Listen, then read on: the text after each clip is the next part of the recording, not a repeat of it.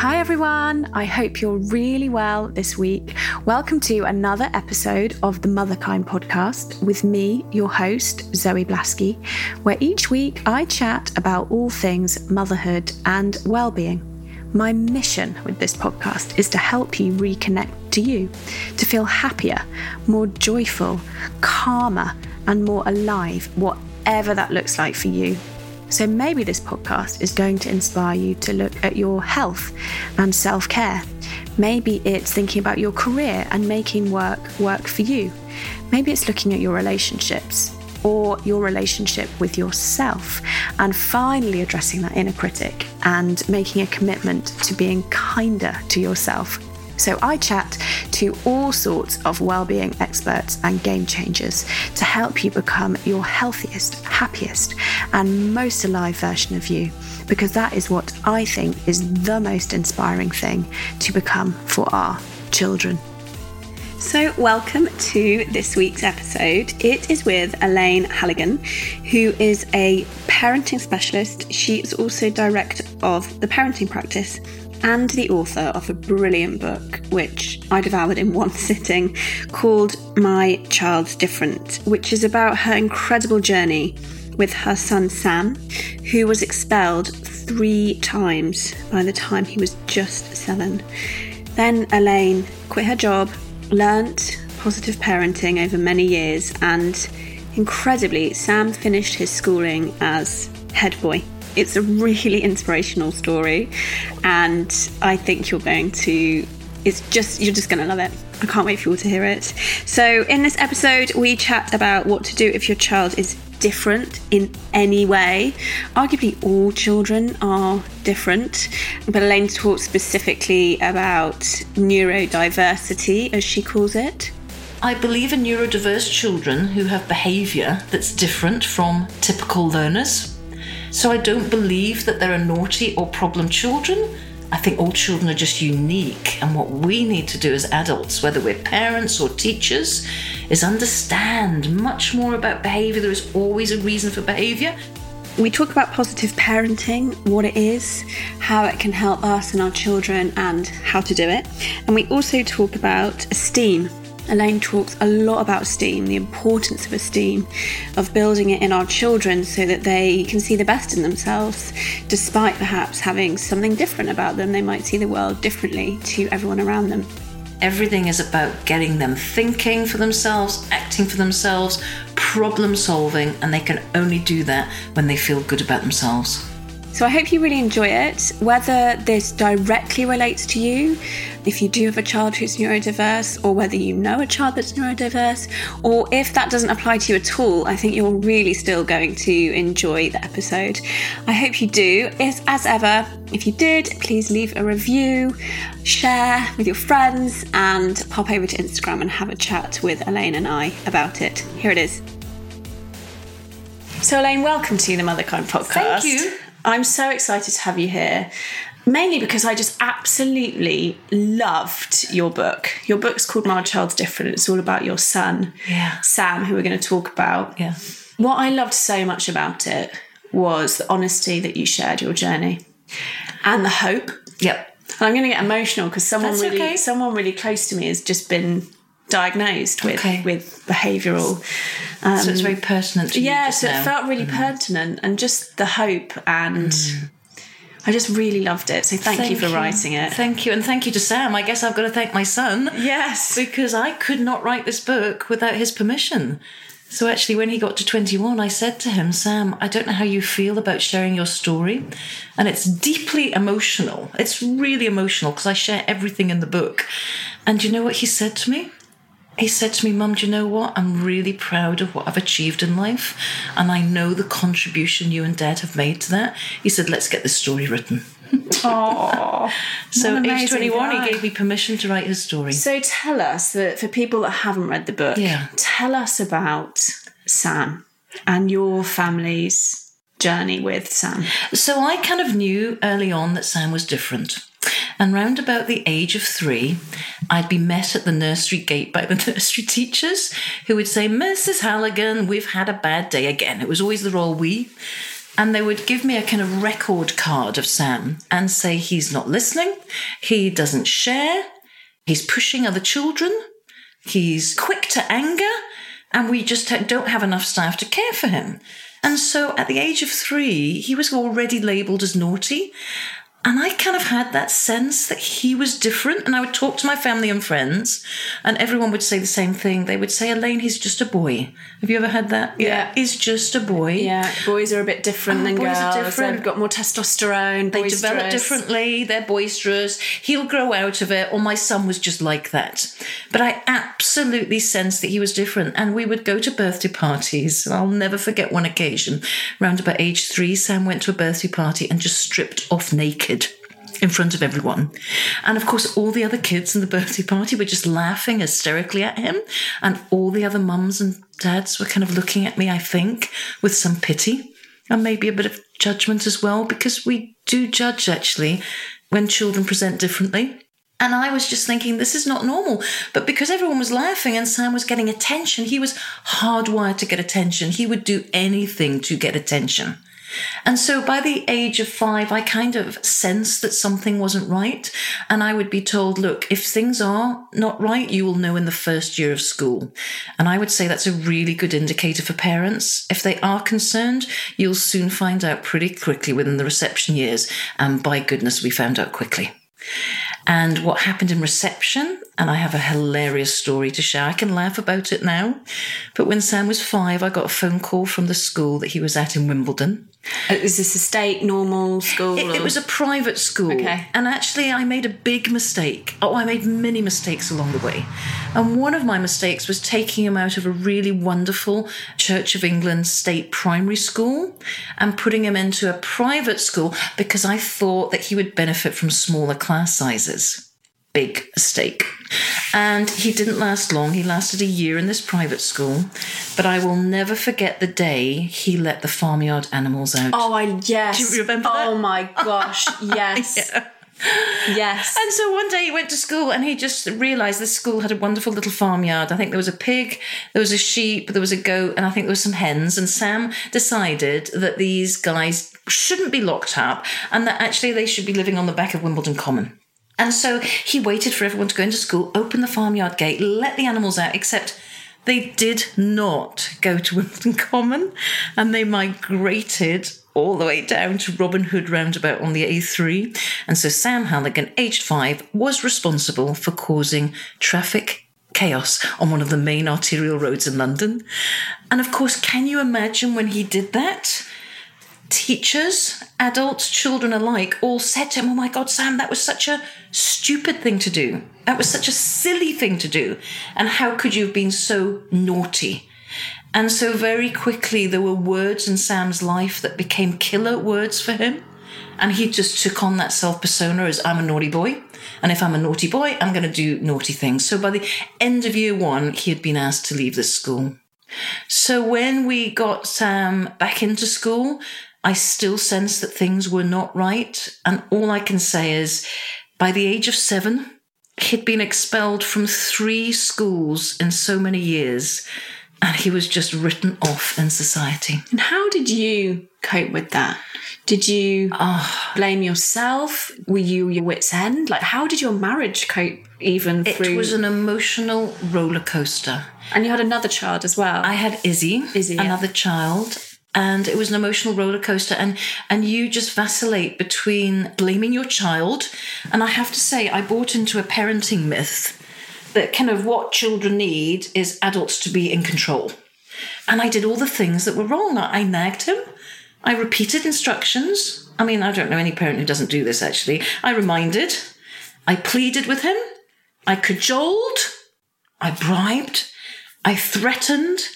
And ultimately, I punished and did things I deeply regretted. And I say to people, I became a shoutaholic. And I did all the things that just lowered his self-esteem. And I had to give up my career in the city. I was previously an accountancy lecturer, and I had to give up my career in the city, and I had to retrain because it seemed that no one could help my little boy. And at the age of 7, he had just been written off in society. Yeah, your marriage goes through testing times. But my husband did the most selfless thing. No. and he actually gave up his work to support me. I couldn't believe when I read that. What an incredible thing to do. He just took a sabbatical. And I think that's indicative that most parents don't give up on their children.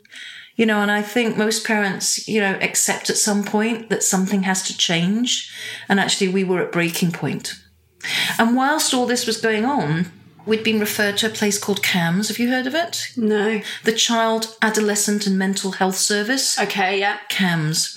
And that was where the nonsense started. And we got label after label after label. The diagnoses. The diagnostics, You called Sam tenderly the alphabet kid because of all the acronyms that he got diagnosed with. So we were told, Mrs. Halligan, he's got Asperger's. He's on the autistic spectrum. Then we were told he has attention deficit disorder, ADD. Then we were told he had ODD. There's lots of 3-letter abbreviations here. All with D in. ODD, oppositional defiance disorder. Yeah. Then we were told, I think he's dyspraxic, he's got sensory issues. And the day he got the diagnosis of PDA, which is not public displays of affection. What is PDA? Pathological demand avoidance. Right. I just came home and cried. And I just had a kid who was neurodiverse, definitely, because he could not cope at school.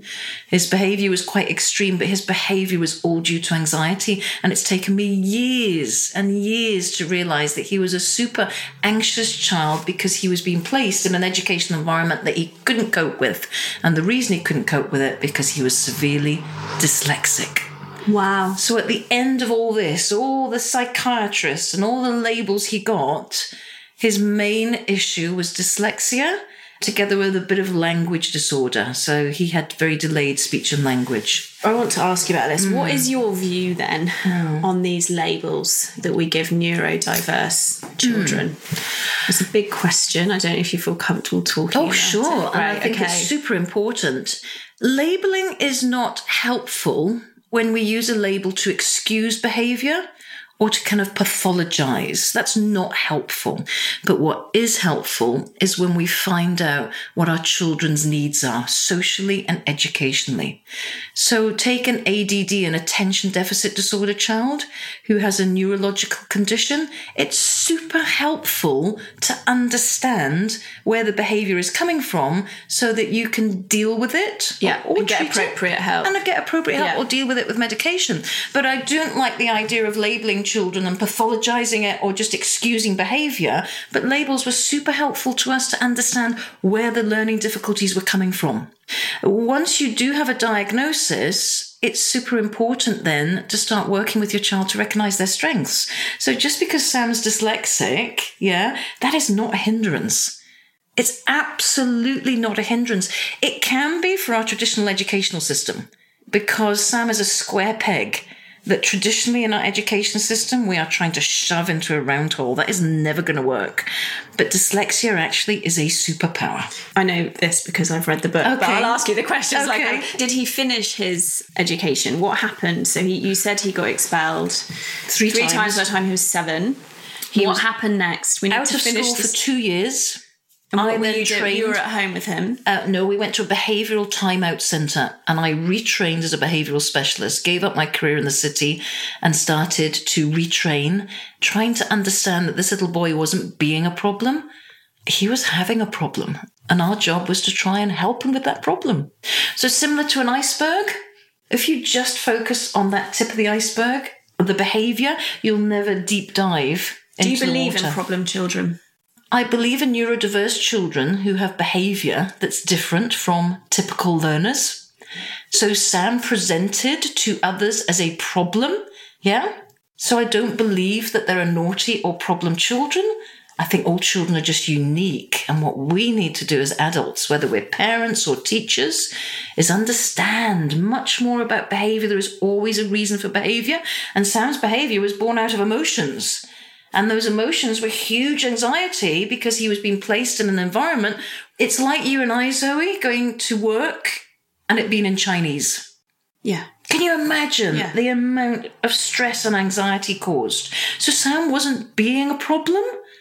He was just having this enormous problem. And once we understand that, then we're empathetic and we can understand that people present differently in society across the board. There is a place for introverts. There's a place for extroverts. There's a place for Asperger's adults. That everyone has a role to play. And it's about us as parents helping our children unlock their strengths and not overcome weaknesses. I absolutely do not believe in overcoming weaknesses. Those weaknesses, you can't be good at everything. But it's about targeting where you are good at. So he got back into the educational environment at the age of 9 in a specialist school. And that's when the magic started to happen. And to answer your question, did he finish his education? He finished it at a school called Morehouse, which is a big dyslexic boys' school down in Surrey. And he finished as head boy. Wow. And I don't say that to kind of boast or anything. I say that to really help your listeners understand that there is always hope. Well, that's why I tear up, because that's what I got from your book, was just Did you cry? Yeah, God, I cried through most of it. With just the hope. Hope, to me, is the most precious feeling or gift we can give anyone in the world on any problem that we're facing. And I think there's no bigger challenge for a mother than someone who's facing a problem with their child. I think it cuts to the core, doesn't it? I mean, you've been through it.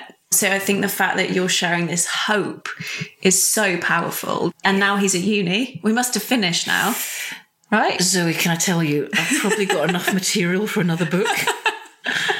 It is What's he doing still now? a roller coaster. Is it? I have to be honest with you. It's still a roller coaster. He finished school as head boy, so he finished school feeling good about himself, confident. He went into the job market, earned a bit of money, and then realised with this money that he'd earned that he was passionate about cars.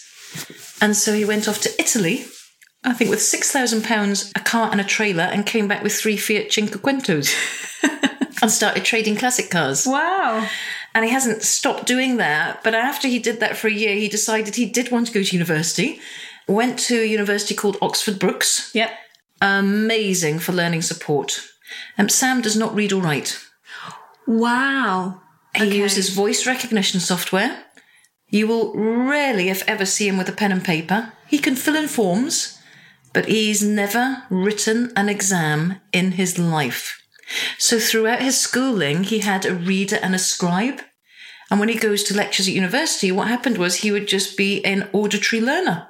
No notes. Unbelievable. So he's a child. And he can't read. He can read at a very basic level. He doesn't read books, but he can read at a basic level. Yeah. But so the how writing, would he read for his university course? Audiobooks? all auditory and listening back to, it would all be recorded, so he'd listen back to it.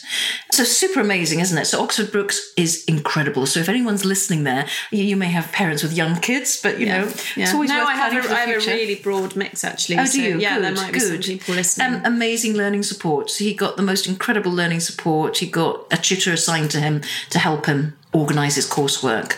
And he finished university. And he got his first job in the city last September. And then something very interesting happened. He came to me at Christmas and he said, Mum, I think I'm a bit depressed. Now, Sam is an extrovert. How old is he now? 23. Okay. He's an extrovert. He's confident. He knows his strengths. He's a little boy who took all his clothes off when he was 3. Yeah, well, that was for attention. But at Christmas, he says, I think I'm not very happy in my work. So I kind of said, and it wasn't my proudest parenting moment, this.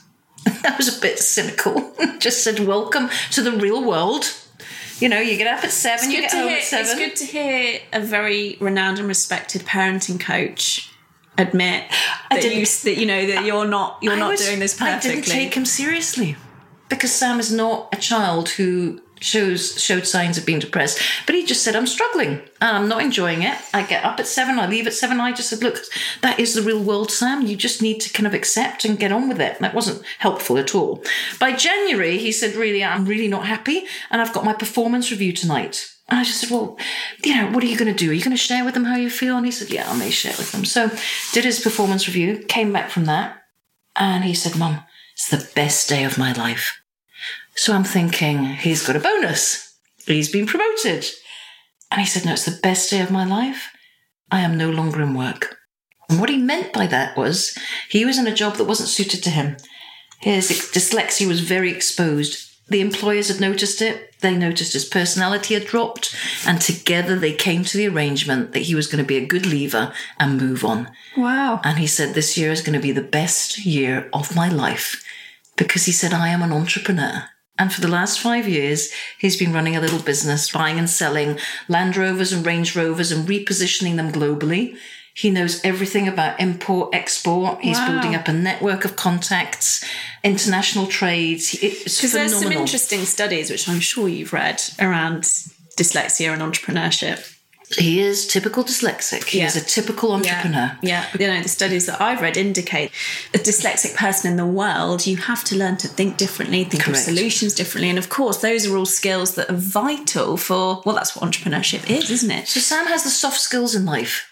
Academically, on paper, he is not the 3A star student.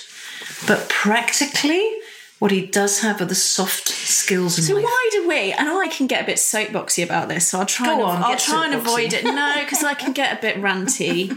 But why do we then, as a society, value the straight A's so much more? And we can say we don't really, but we do, because that's the way that our schooling system is set up. We are completely misguided, because we are misguided by what the definition of success is. We've been sold a pup. We totally have, haven't we? Absolutely. And this is where I get soapboxy, because I think the school system is set up. It was set up in the time when we were all encouraged to not think for ourselves, to go and work in the factories, because that's what we needed. And I see that, and that's what I see as the school system is doing currently, is it sets you up to go into jobs. That was my experience. I was a straight A student. I was very good academically. I fit the schooling system. Were you perfect penny? I was perfect penny. But what it did was it landed me in a corporate career that wasn't suited to you. Bled the life out of me. Because I'd never been encouraged to think. I felt like I was in this machine. You've just hit on something. Gosh, there's so much I can say about that. I think our girls today, if any listeners have girls, it's really important. Well, I have a girl, so I need to listen up. And you have a girl. It's really important we get away from the perils of perfectionism. And I find a lot of girls are people pleasers. Yeah, I was. And what that happens is, inadvertently, you may go down a career path that actually is not suited to you, but you're doing it to please other people. And if I can share with your listeners, I was a chartered accountant. I did a law degree. I did everything in a corporate career to please my father, because he praised me and he valued me based on results. Familiar tale. I have loads of coaching clients who are in lives, and I ask them, who are you living this life for? And invariably, interestingly, it's often a father. It's very interesting. So it's a good segue there into talking about parenting skills and how important it is that we do not praise for outcomes. So what do we praise for? Super important that you praise for effort, attitude, progress and improvement, as opposed to just the end results. Can you give us an example? I know what you're talking about, but can you give an example of the two differences? So 4-year-old comes with a painting. Can you just give the practical things that are not to say and what to say? So, and I'm generalising here. Yes, but most of us in society do something called evaluative praise. And evaluative praise is the good boy, good girl, you're amazing, that's just brilliant, you're incredible, you're the best, that is the most beautiful picture ever. And if I was to praise you now, Zoe, and say I think you were just a fabulous parent, and I think you're doing the most amazing job with your daughter, how would that praise sit with you?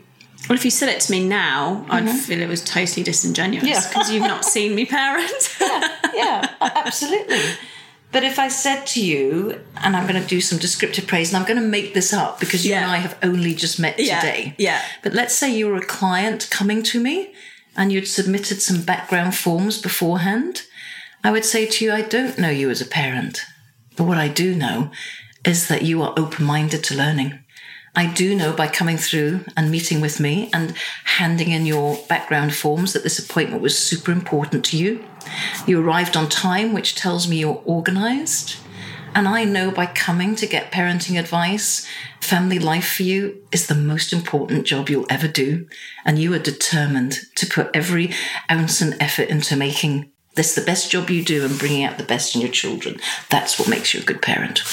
So it is super important for us to descriptively praise our children. So with the painting example, instead of saying, wow, that's the most gorgeous painting, it's a question of saying, whoa, do you know what I see here? I see a little girl who's really focused, really hard about getting the colours within the lines. I also see a little girl who's full of creativity, because not only do you have a sunshine, but you've also put a rainbow in, and you know the colours of the rainbow, so you've thought and processed hard about what colours go where. Yeah, that's what makes it a good job. And you've persevered. I can see some rubbings out here. And if you've rubbed out, it means you weren't quite happy with the first attempt and you tried again. Good for you. You gave it another shot. So we descriptively praise our children. What's that doing to the esteem of that little child? So the more descriptive they are, the more information we give them more information to know what they can replicate again. And when we mention qualities and characteristics, it makes our children feel good about themselves. It's real praise. It's descriptive praise. And I'll give you a super simple example of how hard this is for parents to do, because we have something called a negativity bias. I don't know whether you've heard of that before. Yeah. There's something in our brain called the reticular activating system. Yep. And let's say that you're going to buy a new car. I don't know, a Volkswagen Touareg or something. You go into the streets of Clapham, and having made a decision to buy a new car, suddenly you see these cars everywhere and you think, God, it's not that they've just sprouted up, it's just that you've never noticed them before. Yeah. So our reticular activating system kind of looks for information that is important to us. Yeah. I always say what we focus on expands. Same idea. So in family life, let's say your little girl comes in from school, she hangs her coat up, and she runs into the kitchen and dumps her book bag and shoes in the middle of the floor. We tend to focus on the stuff we think's important, which may be a tidy house, getting her to put her book bag away, and we kind of say to her, Annie, what are you doing dumping all that stuff in the middle of the floor? Come on, you know where your shoes should be. And what we fail to see is that she's done one of the 3 things she needs to do when she comes in from school. And so being positive and descriptively praising, we would always say, Annie, good for you, honey. You've done one of the 3 things you need to do when you come in from school. You've hung your coat up. You're a little girl in good habits and behaviours. Well done, you. I wonder which thing you're going to do next. And what would you say, because I wonder what some of the challenges that you get back when you tell parents this for the first time, because there's a feeling in, I think it's old school parenting, but I think lots of parents still parent in that way, that they're afraid of their children becoming arrogant. They're afraid of their children becoming soft. Yep. And they're afraid that if they don't tell their children to pick up the dam, how are they going to learn? Good question. So there's 2 elements to that. Can we create children with an overinflated ego or an overinflated sense of self-worth? Yes. And we do that by telling them they are brilliant, they're incredible, and they're the best. And they're special. And they're special. It's the one I hear a lot. So evaluative praise is actually damaging. Yeah? It can be damaging, especially calling your child super clever. And if you know anything about Carol Dweck's mindset research, calling your child clever creates a fixed mindset. Yeah. So look, evaluative praise of the super duper marvellous praise will create children with an overinflated sense of ego, and that's not good. But descriptive praise develops children with a realistic sense of who they are and what they're valued for. So descriptive praise is the biggest motivator.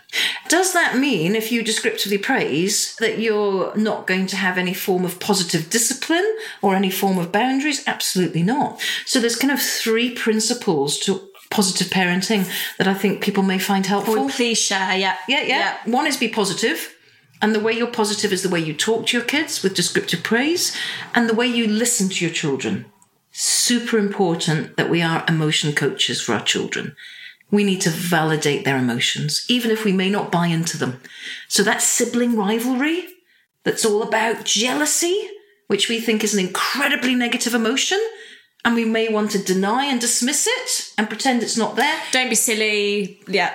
We need to recognise it. So that's one aspect of parenting, is listening and talking. That's the positive bit. The second aspect of being a positive parent is being firm. So this is not a wishy-washy way of parenting. You need your values. So those shoes that are sitting in the middle of the floor, they need to be picked up. But we're going to do it positively, giving children a framework to know how to be successful. And that's all about implementing rules. And interestingly, your rules come out from your value system. And this is one area I find parents really struggle with, because rarely do they sit down and work out what their values are. That's what I do with my coaching clients. Okay. Yeah, they all have to do that. Okay, great. Yeah. So it's all intertwined, isn't it? Yeah, exactly. Because once you know what your values are, then you can get clarity on what you want to happen. Then you implement rules. And rules are family's best friends, because children then know how to be successful. So it's super important that there is a discipline there, but it's a positive discipline. And it's all about us as parents being in charge, but not in control. Yeah. Can you talk to the difference? Because I think this is where sometimes with some of the positive parenting stuff, people get confused. Yeah. What's the difference between being in charge and being in control? So in control, naughty steps, bribing. But what do you see as the... So as a bit of a mantra with my clients, I say that you need to learn to use the power of your influence to get your children into good habits and behaviours, rather than the influence of your power. So if you are in control as a parent, it often means you are powerful. And anyone can be powerful. You just need to threaten your children, scare them, punish them, bribe them. All those things will work in the moment, but long term, the implications are disastrous. Because short term, it looks like compliance. It looks like you've got a very beautifully behaved child, doesn't it? But actually, we don't want obedience. We want children to be cooperative. But here's the thing. We want them to have that intrinsic motivation, that they are doing what they're doing because it feels good for them. And too many of our children do things in order to please us. Setting up the people-pleasing, which we were talking about earlier. And here's a top tip. Please don't ever say to your children, I'm proud of you. Interesting. I say that. Why not? So it's not the worst thing. It's not the worst thing you could do. We want children to do things not to please you. Yeah. But we want them to do it because they know it's good for them and they are intrinsically motivated. To be fair to myself, sometimes I do say I'm proud of you. I won't anymore. But sometimes I say, I hope you're proud of yourself. Is that better? You nailed it. Okay. So we need just to say to your kids, I hope you feel proud of that. That spelling result you got, 9 out of 10, was a huge improvement on last week's 7 out of 10. And do you know how you achieved that? Through all your hard work, getting up and practicing 10 minutes before school every day. That was real focus and determination. You should feel proud of yourself. So it's raising our children, and this is what I think you've evidently done with Sam. It's raising our children, and I think very clearly demonstrated by his job, as you described, it didn't fit him, to have their own sense of self, to have their own sense of what they're good at, as opposed to outsourcing that in some way by always looking to avoid punishment or get praise. Well, can you imagine a 23-year-old losing his first job and actually picking himself up because this kid's got grit? We talk about grit and resilience, but how do you teach that? It's through making mistakes in life. It's strong self-esteem.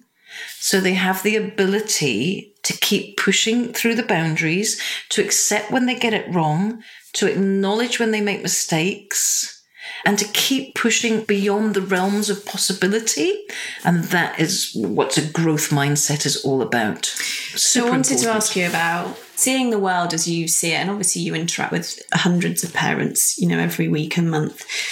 What do you think, as mothers in my generation, for the next generation, we really need to be instilling in them in order to, look at what's coming on our horizon, their horizon? It's sort of crazy. It feels quite scary to me sometimes. What, with your vantage point, are the things that we really need to be getting right now for our sort of under 10s? It's a huge question, that. Yeah. I think everything boils down to a strong sense of self-worth. Because in order to cope in 21st century life, our children need to feel good about themselves. And when children feel good about themselves and have a strong self-esteem, all those values that we know are critically important to being I'm going to say in inverted commas, successful adult, all those values will come through, such as kindness. Kindness is a completely underrated brand just now. We live in a society where I don't see an awful lot of kindness. They will be compassionate and emotionally intelligent when they feel good about themselves. They will be able to deal with all their friendship difficulties, which they will encounter.